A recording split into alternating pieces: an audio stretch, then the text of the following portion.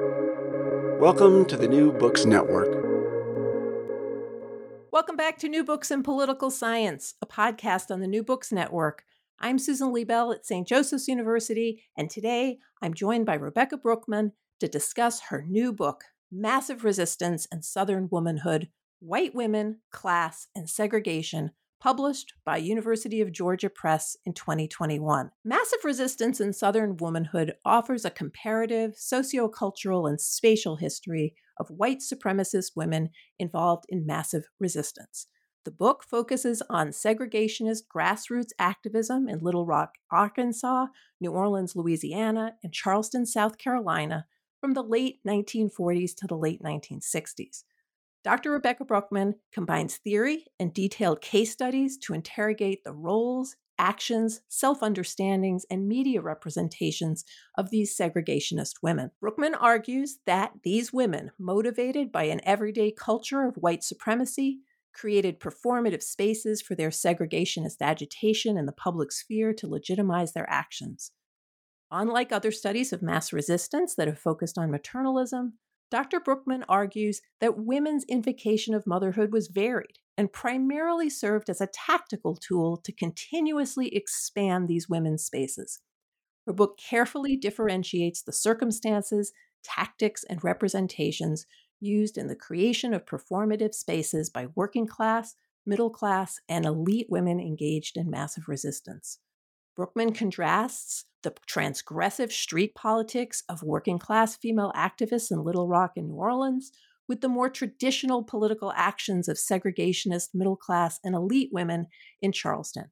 While these women aligned white supremacist agitation with long-standing experience in conservative women's clubs, working class women's groups lacking economic, cultural, and social capital chose consciously transgressive strategies, including violence, to elicit shock value and create states of emergency to further legitimize their actions and push for white supremacy. This nuanced work of history uses scholarship from sociology, political science, law, and other relevant disciplines to demonstrate how interactions between class and status concerns, race, space, and gender shaped these women's views and actions. Dr. Rebecca Brückmann is an associate professor of history at Carleton College. Her research and teachings interrogate African American history, the transnational history of the Black diaspora, Southern U.S. history, white supremacy, and gender, and I am delighted to welcome her to the New Books Network. Thank you so much, Susan, for having me. I'm delighted to be here. Rebecca, our audience comes from diverse fields and geographies. So let's start with massive resistance. What is massive resistance? What's the basic time period in which it takes place? Okay, so massive resistance, first of all, you need to know it's an umbrella term, essentially. So it is, in essence, an attempt to unify the South. It comes to an existence, the term itself, at a press conference in February 1956. Harry Byrd, a very influential senator from Virginia, he coins the term. There's a funny story behind it because the reporters at the meeting actually aren't sure if he said passive resistance or massive resistance. They went with massive resistance because it sounded, more agile, I suppose, right? So this is how the phrase came into being, basically. And he did that press conference because a month after, in March 1956, almost every Southern delegate in Congress signed the Declaration of Constitutional Principles. We know that as the Southern Manifesto. And that was a response to the Brown v. Board of Education decision by the Supreme Court in 1954 and 1955. And this decision, as many people know, right, basically declared racial segregation in public schools as unconstitutional. The problem is often that people kind of take massive resistance out of a longer history of white supremacy. So massive resistance is both. What I try to argue in the book is that massive resistance is part of a longer context of white supremacist activism, right? It is also at the same time, though, a distinct reaction to the Brown verdict in particular, but also to the gains of the civil rights movement since the 1940s, right? So you think of, important Supreme Court verdicts like 1944 Smith v. Allwright, which outlawed the all-white primary, right? There are certain transportation desegregation decisions in the 1940s. So the Supreme Court and the federal government start, basically thinking about this. as a side note, mostly because of, foreign policy concerns and how they look basically in the Cold War, but I'm just going to say that as a side note. But basically, you have many of the protagonists already, angling towards massive resistance with the Dixiecrats in 1948, right? So there's a history behind that, but it really gets going in response to the Brown v. Board of Education verdict, and also, the new confidence that it gave a lot of, Black freedom activists at the time. When you think of the Montgomery bus boycott, for example, right? So they're responding to a particular moment in time, but at the same time, they're responding out of long-held and deeply held white supremacist convictions. And one of the things I love about the book is the really deep, your deep knowledge and then your broad knowledge. So nothing is really taken out of context. And there's a lot of literature in political science that would, for example, Jerry Rosenberg, that says, Brown didn't matter because it didn't show up in these kinds of quantitative measures that he takes. And part of what you're showing is that, no, this resistance is long context, but there is also this unanimous decision, because the fact that it's unanimous really helps make it clear that there isn't wiggle room here at all.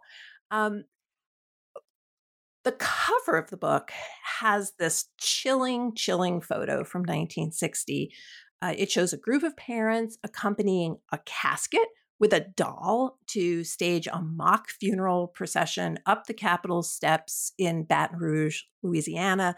The signs are asking legislators to keep segregation. They thank God for the state legislature's protection of segregation and states' rights. One woman is holding a Confederate flag in one hand and supporting the baby coffin in the other. You have many images in the book that are as chilling, but what drew you to this particular photo for the cover of the book? Thank you so much for bringing it up. There's so many elements that you already mentioned that I found particularly interesting about this photo. So these are the cheerleaders, so a white supremacist group of women in New Orleans that protest the desegregation of 2 elementary schools in 1960. And they keep this up basically for an entire year, right? And there's much more to say about them. The thing is, oftentimes women are associated, like you said, with this maternalist, backdrop, saying that they protested the school desegregation because it was their natural political arena where they had, authority. And that is absolutely true.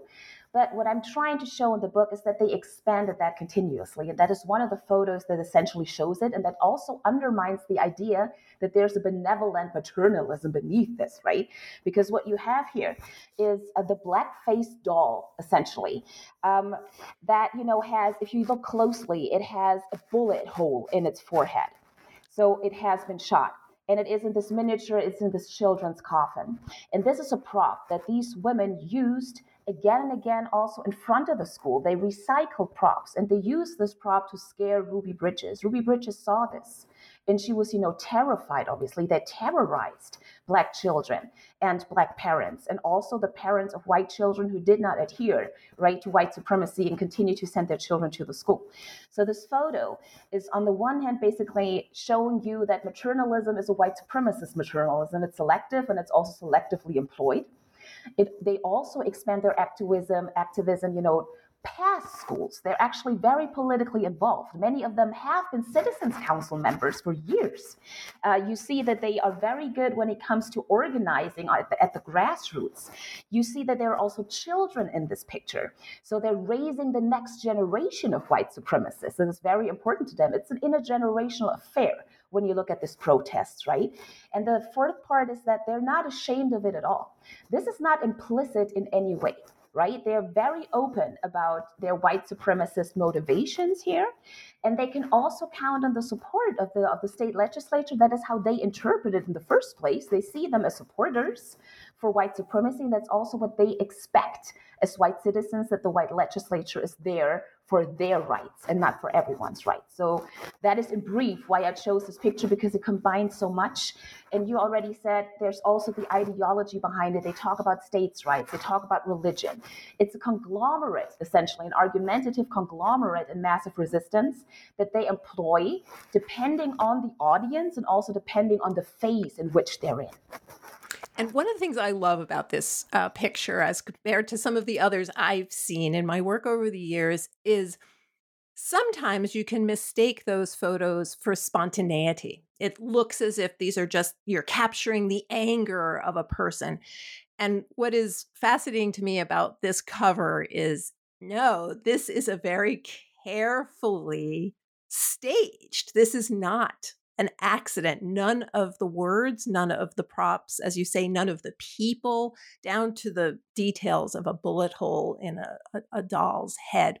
And we're going to come back to Ruby Bridges and this example later in the discussion. But I did want to. I'm imagining there were a lot of covers that could have been, and I love this one. Before we go to the main ideas of the book, how did your research and training lead you to this time period and these particular subjects? Yeah, it was a winding road for me in a certain sense. So I had most of my education, my history education in Germany. And traditionally, U.S. American history has not been center, essentially, of the historical studies at German universities. It's often, very nationalistic when you think about it, often as European history. That has begun to change a lot in the past decades. So what I did was study the history of right-wing movements in Europe. Being a German person in particular, right, that was important to me, right, to look at the underpinnings, right? Obviously, I looked at fascism, I looked at the history of National Socialism, of the Holocaust. I had a particular interest in sociocultural history here, right, and less in the top-down political history. How does this happen in a society, essentially? And I say this not to compare this to massive resistance, but to basically say this is where I'm coming from, where the interest was coming from. I spent a year abroad in the UK. George Lewis is one of the historians at the University of Leicester who does massive resistance. And luckily, I took a seminar on the civil rights movement. This was the first time I came across massive resistance. Because in my education, the civil rights movement was usually a triumphalist narrative, right? It was a triumph. They just, marched through all the institutions. And this is the first time that I realized, or that I was taught, no. In fact, there was a lot of actual massive resistance. And this is why you have so many strategies, so many hurdles, why it took so long, why it's still ongoing, the Black freedom struggle. And that fascinated me. And this is when I first saw massive resistance as a diverse campaign, as a bottom-up campaign, and not only a top-down campaign, also a way that it has been told for a long time.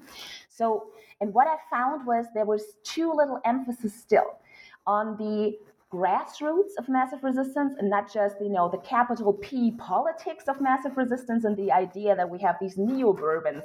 That's what Newman Bartley termed them, right? Politicians in the South who were in charge of it. They were sometimes driven by grassroots activism. That is one part of the story that I want to tell. And an integral part of that is not to forget at least half of the population, and that is, women in the story. And women not only being passive, victims or, being the symbol on a pedestal, but actually being active and conscious agents in white supremacist history and activism too. This is how I came to this topic. No, and I love how, a historian like Robinette is showing how African-American women may not be the face of an organization, but they are leaders.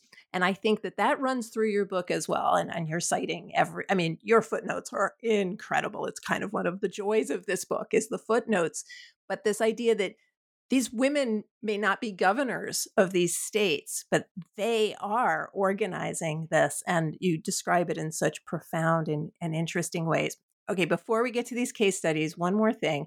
Your book makes use of theory from scholars in fields like law and sociology, history, political science, gender studies. Like you're using Pierre Bourdieu, you're using Cheryl Harris and Judith Butler and Irving Goffman, all to define what you're observing in the case studies to give it a different kind of depth and allowing you, I think, also to make some different kinds of observations. Can you say just a little bit about how you balance theory and then these vast resources that you're using for the case studies? That's a great question. I think that is due to two reasons. I did my PhD at the Graduate School of North American Studies at the John F. Kennedy Institute at the Free University in Berlin, which is super long for basically just saying it was an interdisciplinary setting. So I had basically the advantage to talk to people who were doing PhDs in cultural studies and sociology and political science. I found that very helpful because in my history education, oftentimes history is thought and it is, as solely and strictly empirical science. You don't need theory in history, right? Because, according to Leopold von Ranke, you have the sources, you tell the things how they actually took place, right? And that is part of the book. Obviously, I work with these primary sources. Those are my evidence. But at the same time, I realized there are things that took me a while to understand. Why were these women's actions so versatile? Why were they tailored to an audience, right? So this is why I realized I need the theory to get a deeper understanding of this, right?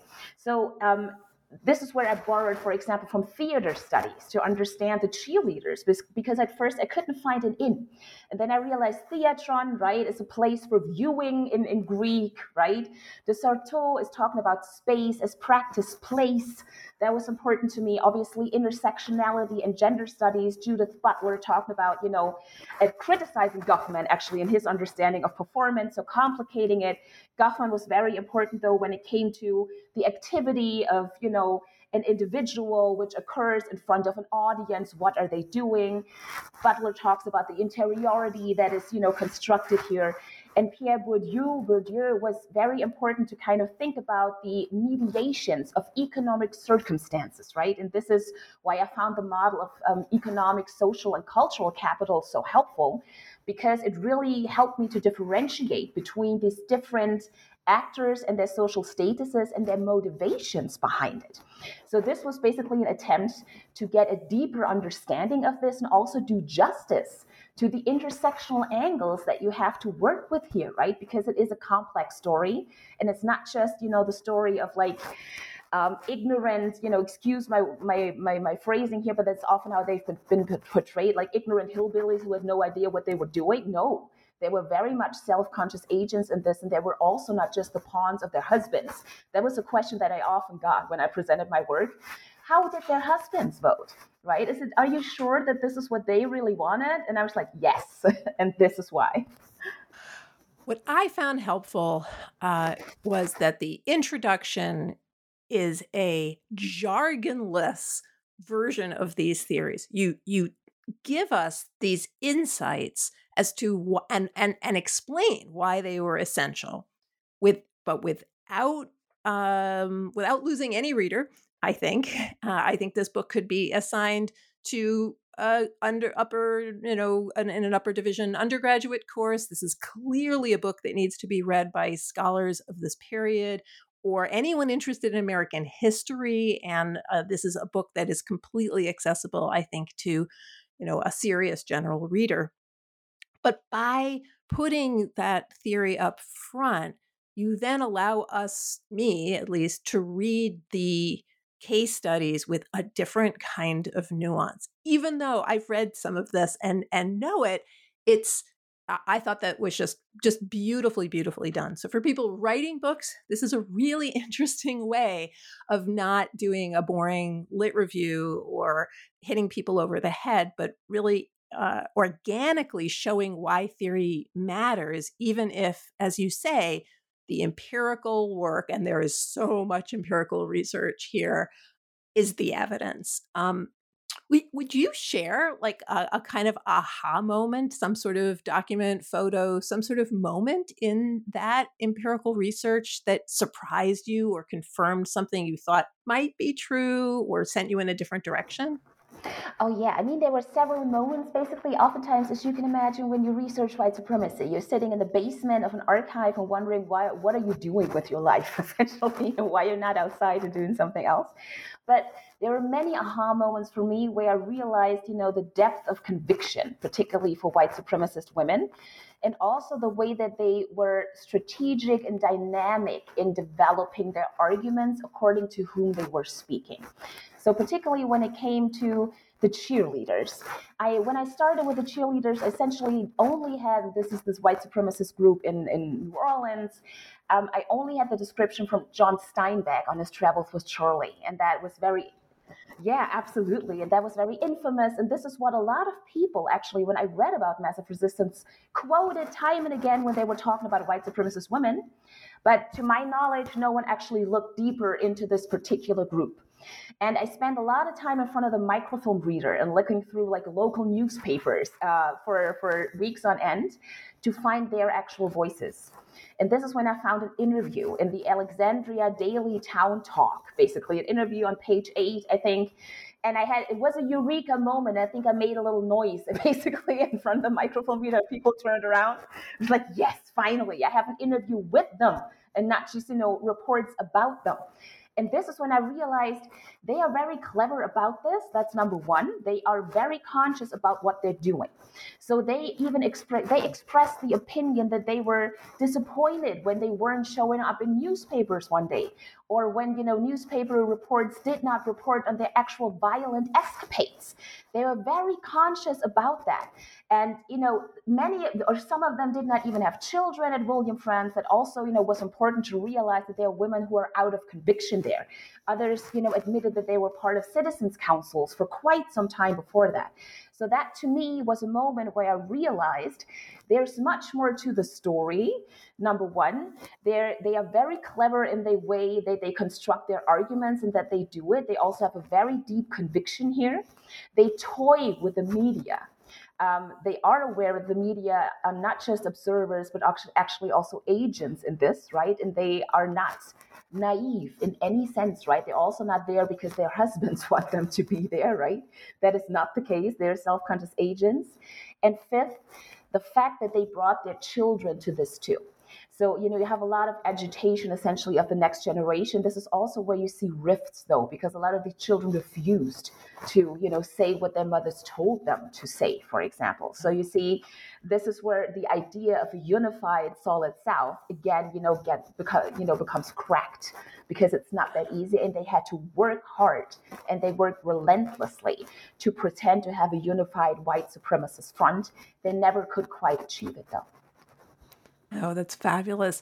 Okay, you have these 3 unbelievably detailed and rich case studies, and I'm just going to say to the listeners, there's no way we're going to be able to capture everything that's in this book, so you need to buy it and read it, because really, I think this book will change your research. It will empower your students, your graduate students. It will help you see history a little bit differently. I was just spent 2 days in the Museum of African American History in Washington, D.C. And I can see some of your book there too, of this desire to not just show the face of the leaders, but to understand more of the grassroots activism. And so this is very, very important. Otherwise, we have such a skewed understanding. So we're going to do our best to highlight what's really interesting about each of these cases, and also how together they show how class and status concerns, space, race, and gender are all shaping these women's beliefs, but also their actions. So the first case study is the Mothers League of Central High School in Little Rock, Arkansas, and that's between 1957 and 1960. And as you alluded to earlier, the United States had unanimously ruled in Brown v. Board of Education that separate but equal schools were inherently unequal and violated the Constitution. And based on that decision, 9 African American students who came to be known as the Little Rock Nine were enrolled in Little Rock Central High in 1957. And the simple version, often taught, is that, angry mobs supported by Arkansas Governor Orville Faubus prevented the students from entering the school, and President Dwight Eisenhower responded by federalizing Arkansas's National Guard, bringing in the U.S. Army's 101st Airborne Division. And a lot of people have, actually, no, I won't talk about what you can see on a podcast. That's never really helpful. Well, tell us a little bit about what massive resistance looked like in this particular case in Little Rock, the forms it took, the people who were involved. Mm-hmm. So massive resistance, like I said, is an umbrella term, and it's also a varied campaign. So you have a lot of, basically concurring conversations in massive resistance. Overall, massive resistance has, a diverse strategy, basically, that it bases its resistance on. So you have obviously very overt white supremacist arguments. You also have the attempt to cloak them in colorblind rhetoric. So a lot of massive resistance people talk about states' rights. They talk about, interposition, the idea that the federal government oversteps, right, its authority and it violates the 10th Amendment, and therefore state governments must interpose their authority between the federal government and the population of their state. You also have anti-communism, saying that this is essentially an anti-communist plot, and civil rights activists are pawns in the Soviet Union's agenda to colonize the United States. You have religious arguments. We already have that in enslavement, obviously, but you still have religious arguments saying that, God is the original segregationist and this is what he wanted. You also, again, have the colorblind argument of saying that this should be an American principle, that there's freedom of association and no one can be forced to go to a school with Black children if they don't want to. So this is the backdrop, essentially, of a lot of what we're seeing with massive resistance. And in Little Rock in particular, it is interesting because Little Rock was not supposed to be like basically the epitome of massive resistance at the time. When you look at the Brown v. Board of Education verdict, you have direct reactions in 1954 by deep South states such as Mississippi saying that, this will never happen here. You have Louisiana just declaring that this does not apply to us. We will just ignore it. Arkansas's governor, Francis Cherry, at the time said that Arkansas will obey the law because it always had. So Arkansas was not one of the states at the rhetorical forefront of massive resistance right from the get-go. Arkansas, as many know, also had a populist tradition, right? Particularly, from the Ozarks. When you think of Arkansas, there's a geographical divide. You have quite different policies and politicians coming from the southeastern Delta, close to the Mississippi, than you have from the northwestern Ozarks, basically. And Little Rock is essentially in the middle. And you see that split also in the Arkansas legislature. And this is what you see in 1955 and 1956. You have politicians arguing for compliance, and indeed, school boards start drawing up desegregation plans. Little Rock was one of these school boards. So within days of Brown 1, Little Rock School Board advised the superintendent of schools, many have heard his name before, his name was Virgil Blossom, to work out a plan to desegregate the city schools. And Orville Faubus took office that year. He succeeded Francis Cherry. In 1955, he made no mention of segregation at all in his inaugural address. And after Brown 2, however, and this is where historians basically get their heels stuck in. Brown 2, a year later after Brown 1 in 1954, a year later in 1955, Brown 2 is the so-called implementation decision. So the Supreme Court affirms that desegregation is unconstitutional, but it bounces back basically the whole thing to the states. It says that they should make a prompt and reasonable start towards compliance, but they also say with all deliberate speed. They do not set a deadline. And that was taken as a justification for tokenism and for delay. And this is exactly what you can see in Arkansas and in Little Rock. After Brown 2, what the school board does and what politicians do is what we term resistance by minimum compliance. So they do not do outright defiance, whereas the first plan that they had drawn up a year earlier actually had substantial desegregation in the first phase. The second plan only has limited one. So this calls for the reaction of the NAACP, the National Association for the Advancement of Colored People, and Daisy Bates in particular. They sue the school board. And this is also where basically this whole ordeal starts, right? Which is essentially only decided in Cooper v. Aaron by the Supreme Court in 1958, when the Supreme Court says even violent resistance is not a justification to forego the implementation of a Supreme Court verdict, right? But before that, you have both politicians, but you also have grassroots activists agitating relentlessly against desegregation because they now believe that there's a way out, right? They can circumvent it, or at least they do not have to implement it right away. So you have a multi-pronged, diverse approach, essentially, to massive resistance in Arkansas. On the one hand, you have grassroots activists, the Capitol Citizens Council, for example. They kept up a steady drum in 1956, 1957, because they perceived Orville Faubus as not segregationist enough. So they did a lot of public pushing of Orville Faubus. They called him an integrationist because his son, attended a college that was integrated, for example. Orville Faubus was certainly not the poster boy for, massive resistance at the time, but he was very responsive, and I would say out of his, hunger for power, mostly, to that campaign by the Capitol Citizens Council. And in the summer of 1957, this is when the Mothers League props up. So this is a group of white supremacist women. They have 168 members by October that same year. They have one male member who is the husband of one of the female members, and they have close ties to the Capital Citizens Council. Basically, what they want to do is to circumvent desegregation, which was set to happen at Little Rock Central High School in September 1957. And again, this is the plan that has as little desegregation as possible. Before that, there was supposed to be substantial desegregation of these high schools. But now you still have racialized zones, attendance zones. Virgil Blossom, made these students who applied to go to Little Rock applied to go to Little Rock from their black high school, made them take a battery of tests, basically. He whittled the number down. And this is how we got the Little Rock 9. There were more applicants before that.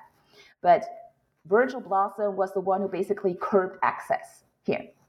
And it is important to keep in mind, Little Rock Central High School had 2,000 white students. This is not substantial integration at all.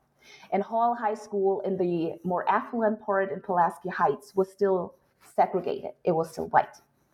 And this is also what led to a lot of resentment, though, in the community, particularly the working and middle class community, who were, traditionally living in the center of the city, and therefore their kids attended Central High School. Central High School was seen as a way of upward mobility. Central High School had a lot of extracurricular activities. You had a lot of classes that you couldn't take, for example, in the black high school. This is why black students applied in the first place, right? This is why Elizabeth Eckford was interested, why Ernest Green was interested, right? But a lot of these parents start to get disgruntled because they know that Central High School will be the one who will have a small amount of black students. Hall High School will not. And they start petitioning the school board. They start to seek individual remedies. And when they are denied transfers of their kids, right, a lot of these mothers become very resentful and start organizing. That is just one part of the story, though. This is based on a white supremacist conviction that was already there. It is not a spontaneous reaction. That is important to know. It is a reaction to changed circumstances, right? Because they believe that they are defending their turf, and they believe that this space is a whites-only space and that it belongs to them via birthright, essentially. I can go on about what happens in Arkansas. Would you like me to go on, or?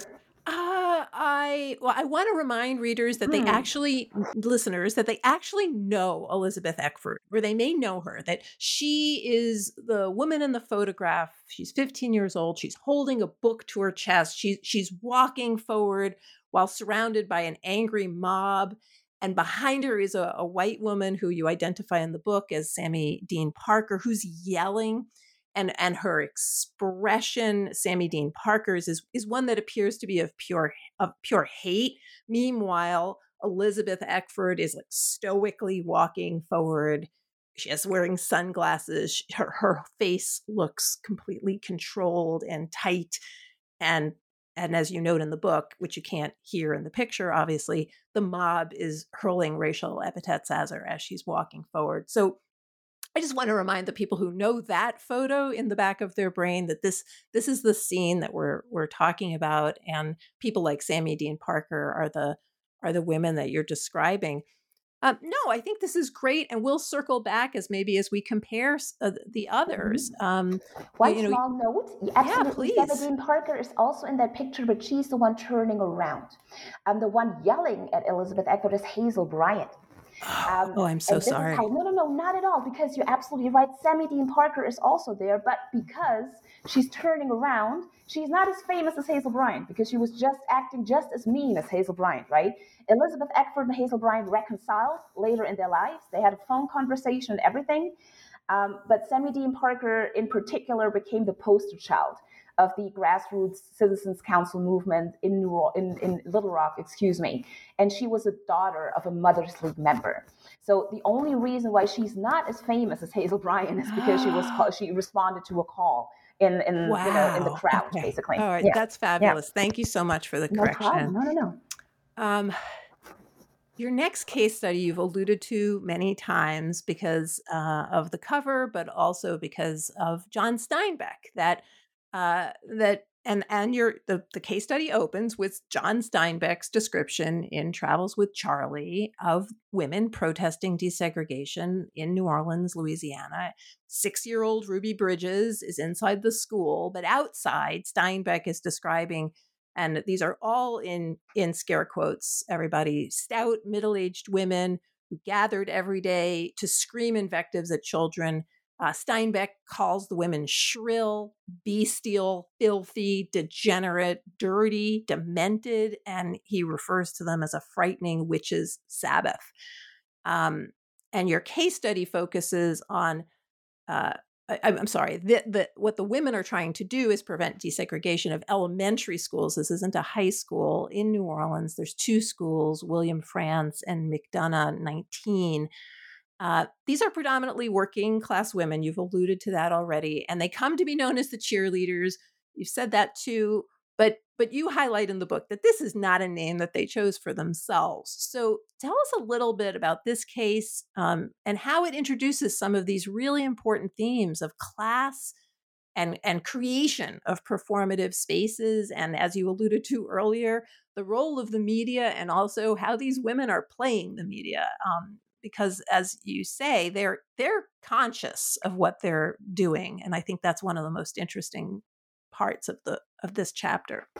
Oh, yeah, absolutely. So cheerleaders, like you said, they did not choose their name. It was chosen by police officers, and the media basically, made them known as the cheerleaders, which I find very interesting because it gives them kind of a double role. On the one hand, it relegates them to the sidelines and essentially makes them supporters, right? And does not make them in charge. They're not on the actual playing field, right? If we want to go further with that football metaphor, for example. And it also belittles them to a certain extent, right? Because they're not on the actual field. They're just on the sidelines. They're supporting actors. In fact, they were the ones at the forefront. They were essentially the spearhead. They were the street fighters of white supremacy in front of the schools and in the city. So what the police essentially do by that is not only belittle them, but also abdicate their responsibility to do something against that, right? It took them a long time to erect barriers, for example, and push the cheerleaders back. That only happened after the cheerleaders attacked white parents, right? That is important to keep in mind here. And the media basically was fascinated by them. I mean, they made a great story, right? The way that John Steinbeck described them, obviously they were a spectacle. He came to New Orleans and he described them because he had heard about them before in the media. This was the only reason he was there. So they were interested essentially in having them as a newsworthy object to report on. And the cheerleaders refused to be an object. They took advantage essentially of this media attention when it came to them. And it took me a while to understand what they were doing, basically. So what were they doing here? And as John Steinbeck says, like you quoted already, he called them a frightening witch's Sabbath. He also said, these aren't mothers, not even women. He described them as, masculine, as fat, as ugly, as unkempt, as dirty. So taking away everything associated with supposedly pure or refined white Southern bellehood, essentially, or belledom or womanhood. What the women did, though, they did this very consciously. And what I found interesting was, or what I understood, was that cheerleading, first and foremost, was a performance. So there was no set group of cheerleaders in the beginning. You became a cheerleader by exhibiting a certain behavior. And that behavior was a performance, dividing the space between the performers and the audience who actually came to look at the spectacle. And this is where theater studies came in, because this is when I realized women created their own public space basically through their street politics and through their actions to gain media attention, and thereby through this publicity to gain access to power structures, which they did not have as working class women. They had no economic capital, they had no networks, they had no social capital, they did not have cultural capital, they had no higher education, they had no family background, they didn't have individual status markers that would make them somebodies essentially in the community. So they put on performances basically here. And this is how you recognize a cheerleader before a core group emerges after about a month. So the most determined cheerleaders, who were mostly in the beginning neighborhood women, but then also women who had been active in white supremacist groups before that, who joined them, right, and come from neighboring parishes. This is when you have a cheerleaders group who essentially adopts this name for itself. And it is interesting because they had a very clear class consciousness. They did these performances in order to solicit, attention. They had exhibitionist tendencies for sure. They enjoyed the attention, but they also knew that this was going to get their names into the press. And also they knew that they would have to create a state of emergency to make sure that this desegregation would not proceed. So what they're trying to do is they're very aware of Little Rock. Segregationists are very aware of Little Rock. There's like a saying, there's collective symbolism saying, remember Little Rock in the South. They had signs that read, Little Rock, slowed you down, but New Orleans will stop you cold. They were aware, essentially, that they had to further escalate the situation because they saw the federal government intervened in Little Rock. They were afraid that the Deep South would crumble next.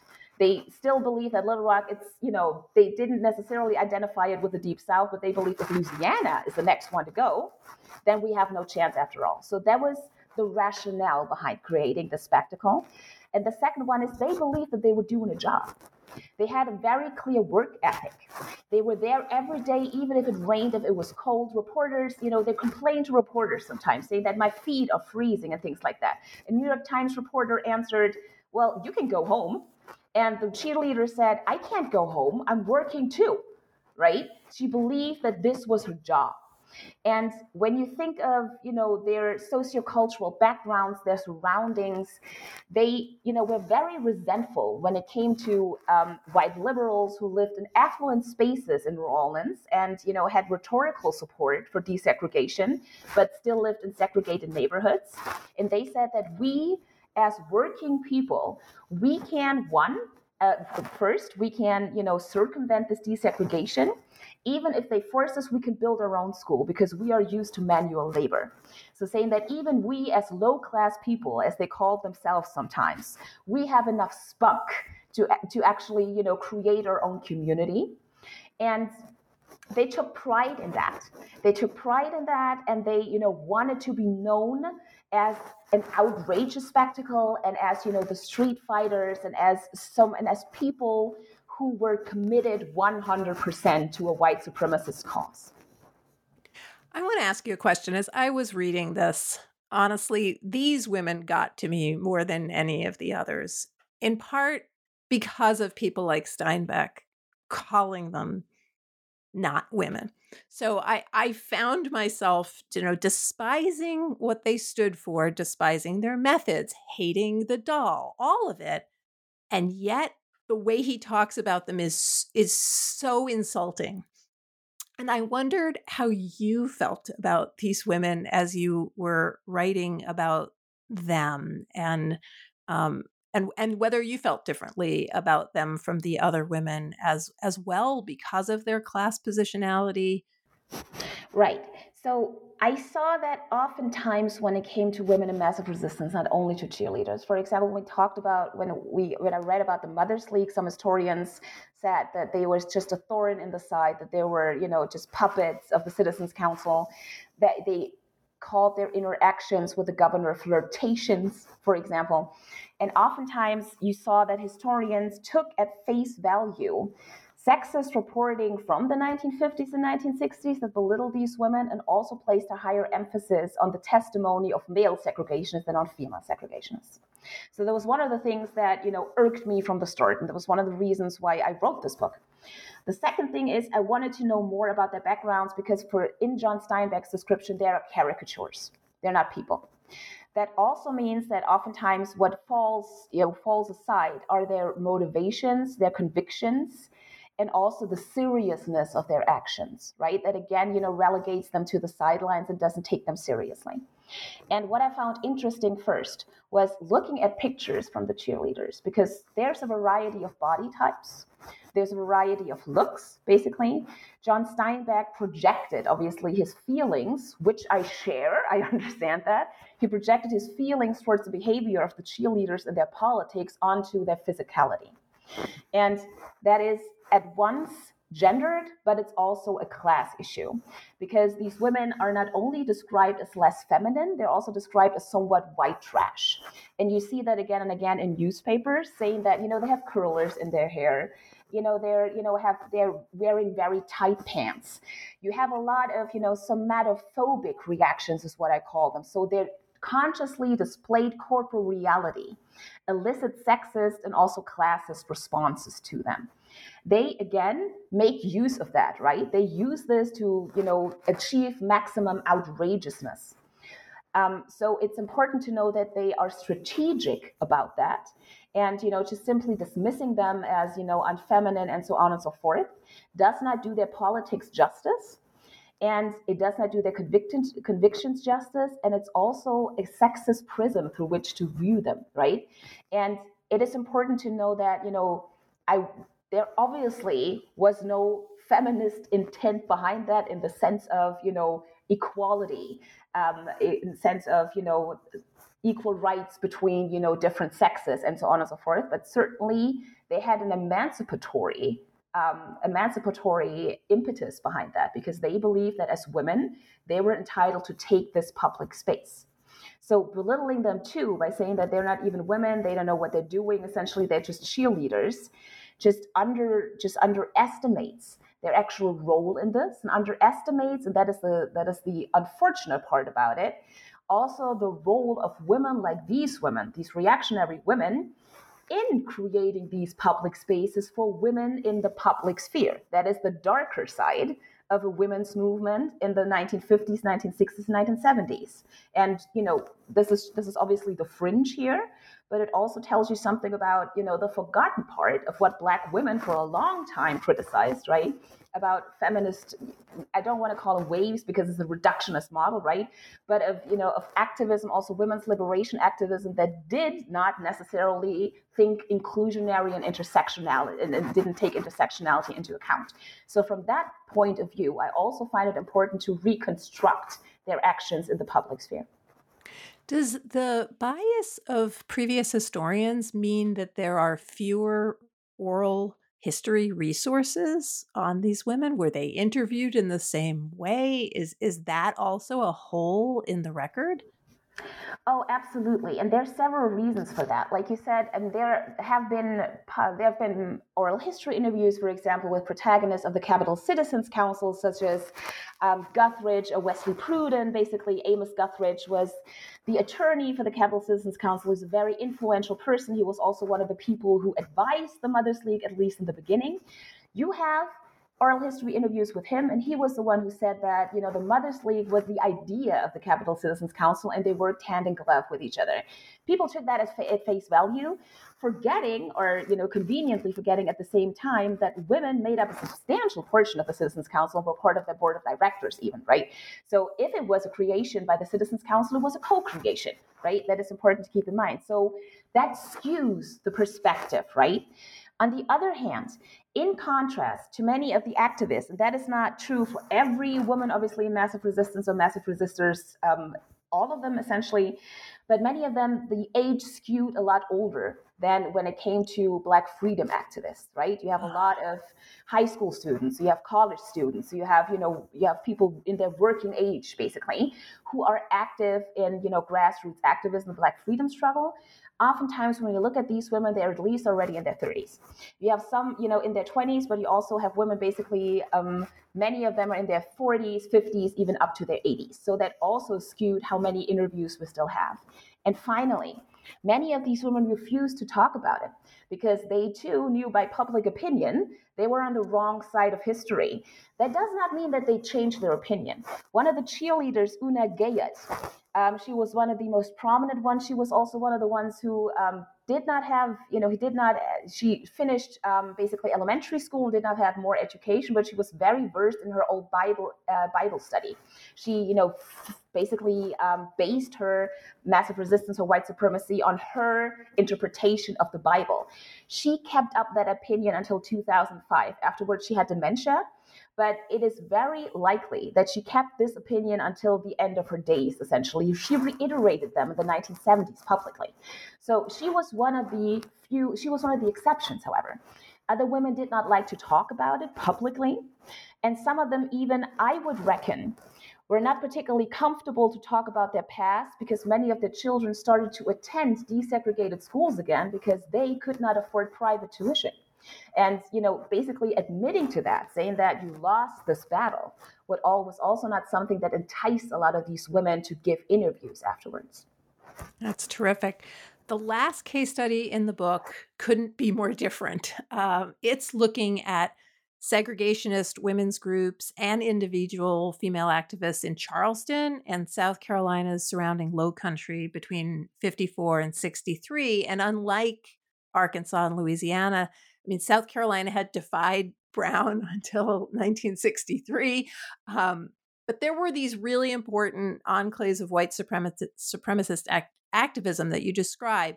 So tell us a little bit about how these women who had much more access to economic, cultural, and social capital than the so-called cheerleaders, how did that affect their activism? What did this version of massive resistance look like?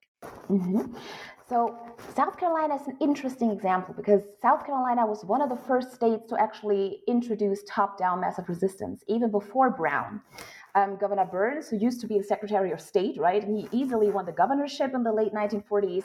He even campaigned for Eisenhower, right? He was one of the Democrats for Eisenhower. He was very expressly not expressly, but is very clearly anti-civil rights. Even before Brown, what they tried to do was to institutionalize so-called preparedness measures. They anticipated Brown. They anticipated that the Supreme Court would say that these, facilities, education facilities, are not equal. And this is why they pumped a lot of money into Black schools at this point. It was too late, however. So for a long time, South Carolina was thought of as the model of mostly top-down massive resistance. And it is true to a certain extent. South Carolina's citizens' councils, for example, never reached the numbers that you can see in Louisiana and in Mississippi, for example. But like you already said in the introduction, there were enclaves. And this is where women become particularly important. And part of why women become so prominent in these movements is they fill perceived power vacuums.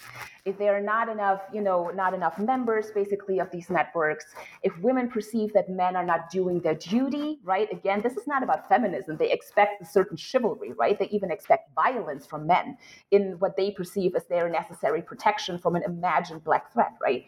But this is when women take initiative, basically using still that somewhat passive rhetoric oftentimes, but stepping into these vacuums. And this is also what happened in South Carolina. But here you can mostly see women of upper class circles doing this. And this is the big difference that you encounter between the case studies of Arkansas and Louisiana, where you have a more truncated time frame of women's activism and massive resistance. In South Carolina, where it has deeper organizational roots. Because here, the women that I look at, for example, Cornelia Tucker or Margaret Lipscomb, they had been active in conservative women's club activism for decades. So this includes, obviously, the Daughters of the American Revolution, the United Daughters of the Confederacy. They joined the Grassroots League at the beginning of the 1950s, which is an expressly anti-communist organization, but also a segregationist organization. And they link these two forms of activism. To them, it seems seamless. It's kind of a linchpin between, conservative activism, including anti-communism, traditional values. For some of them, libertarianism, certainly anti-statism or anti-central government, right? This is what they have done for a long time. Cornelia Tucker was active in the 1930s against FDR's court packing plan, for example, right? She was for anti-strike legislation during World War II. So she links that up to massive resistance, and they make use of their existing social networks, right? They have the organizational experience, they have the social capital, they have the groups, they have the money. So this is a different trajectory of massive resistance in South Carolina And it also explains why they do not have to resort to the tactics that the cheerleaders, for example, had to resort to. They had, different avenues to pursue. They didn't have to create these emergencies in order to justify their public presence. They worked through, the avenues that are already at their disposal. So you see them being just as hardened when it comes to massive resistance and massive resistance ideology, but doing it in, an elevated way, basically, and thereby also masking, though, the brutality that is behind this somewhat elevated rhetoric. And in the end, just to be, just as a side note again, there's only so much they can do to keep the white supremacy out their arguments, right? I mean, it's something that massive resistance proponents try time and again. In the end, the racism breaks through. Like Cornelia Tucker, for example, she explicitly says, let's stop beating around the bush. Let's not talk about states' rights anymore. Let's call it what it is. We are against, in big quotation marks, that I put there, miscegenation, right? We are against a so-called, excuse me, this is primary source language, a mulatto race, right? This is what she says quite openly. She writes open letters, one after the other. She writes letters to the Attorney General. She writes letters to the President. She goes to Congress to petition. So they have different avenues. They take different routes. They also know they have different capital. But it is important to keep in mind that this does not mean that they were in any way softened in their ideology. No, and I think what's one of the brilliant parts about this book is that these three sets of women all come out as utterly committed to white supremacy, racism, to depriving other people of the resources that they themselves want to protect. But that differences in class affect how they're treated. Steinbeck is not showing up to shake his finger at beautifully, quote unquote, dressed women who have the right tightness of clothing for him and the right kind of makeup and the right busts. He's not going after racism. He thinks he is, perhaps, but what I think you point out is that there are these different theaters, there are these different resources, and therefore there is different attention and criticism.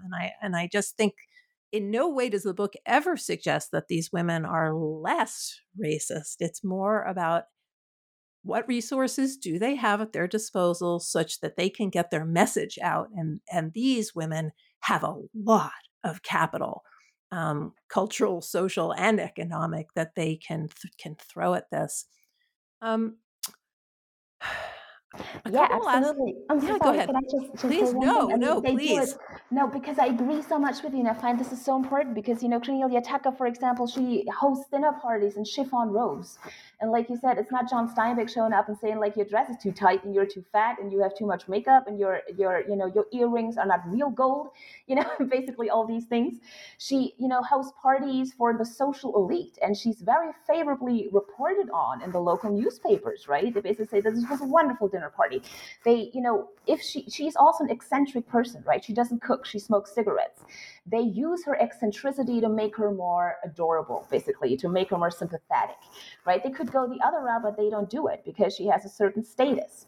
And with the cheerleaders, which I find also so interesting, the vast majority of them are working class. Absolutely.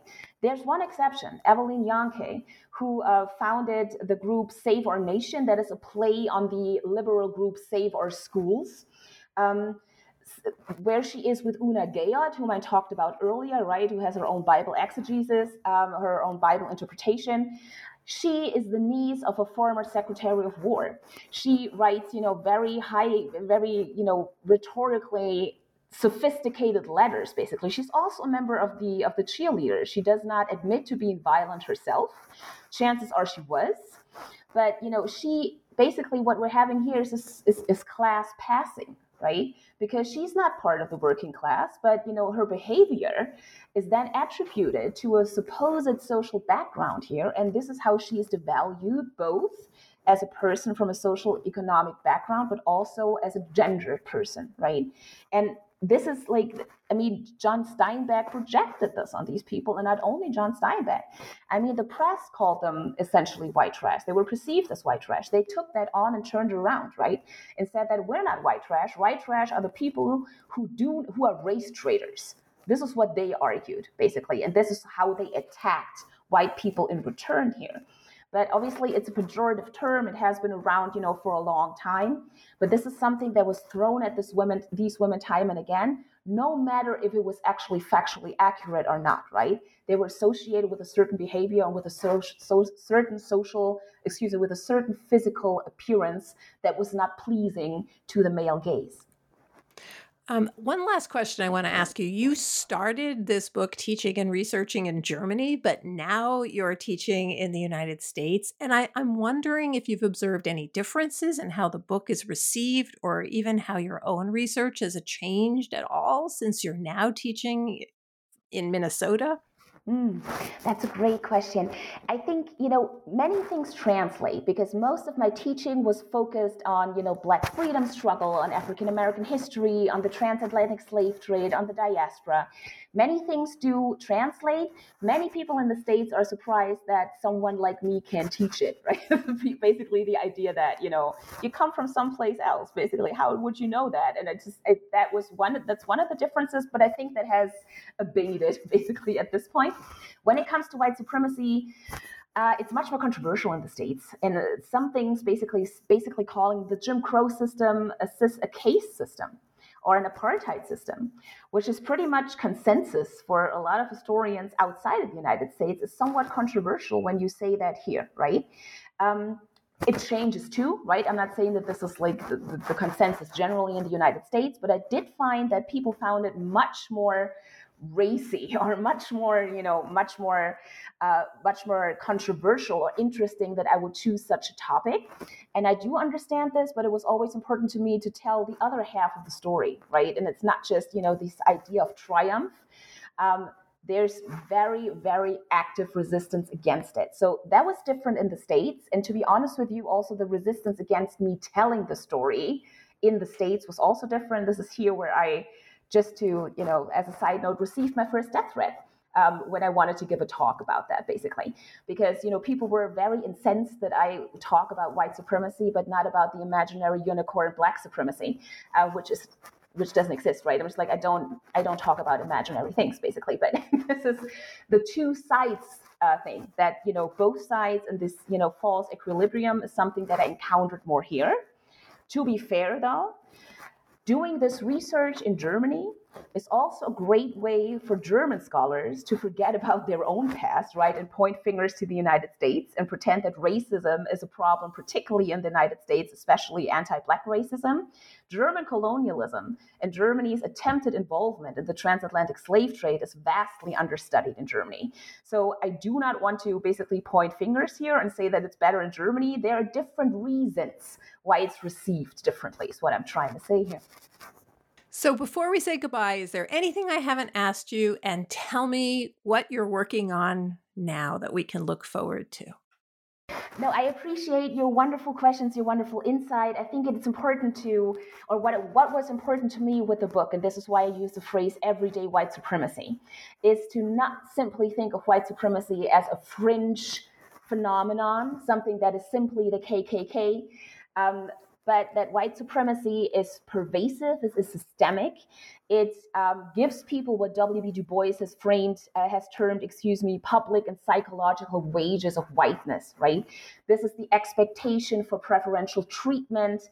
This is the expectation that spaces belong to you, no matter if they're private or if they're public. And also the actions of policing that space, right? And that policing happens on a variety of levels, and it happens also in intergenerational work, right? It's also about teaching the next generation.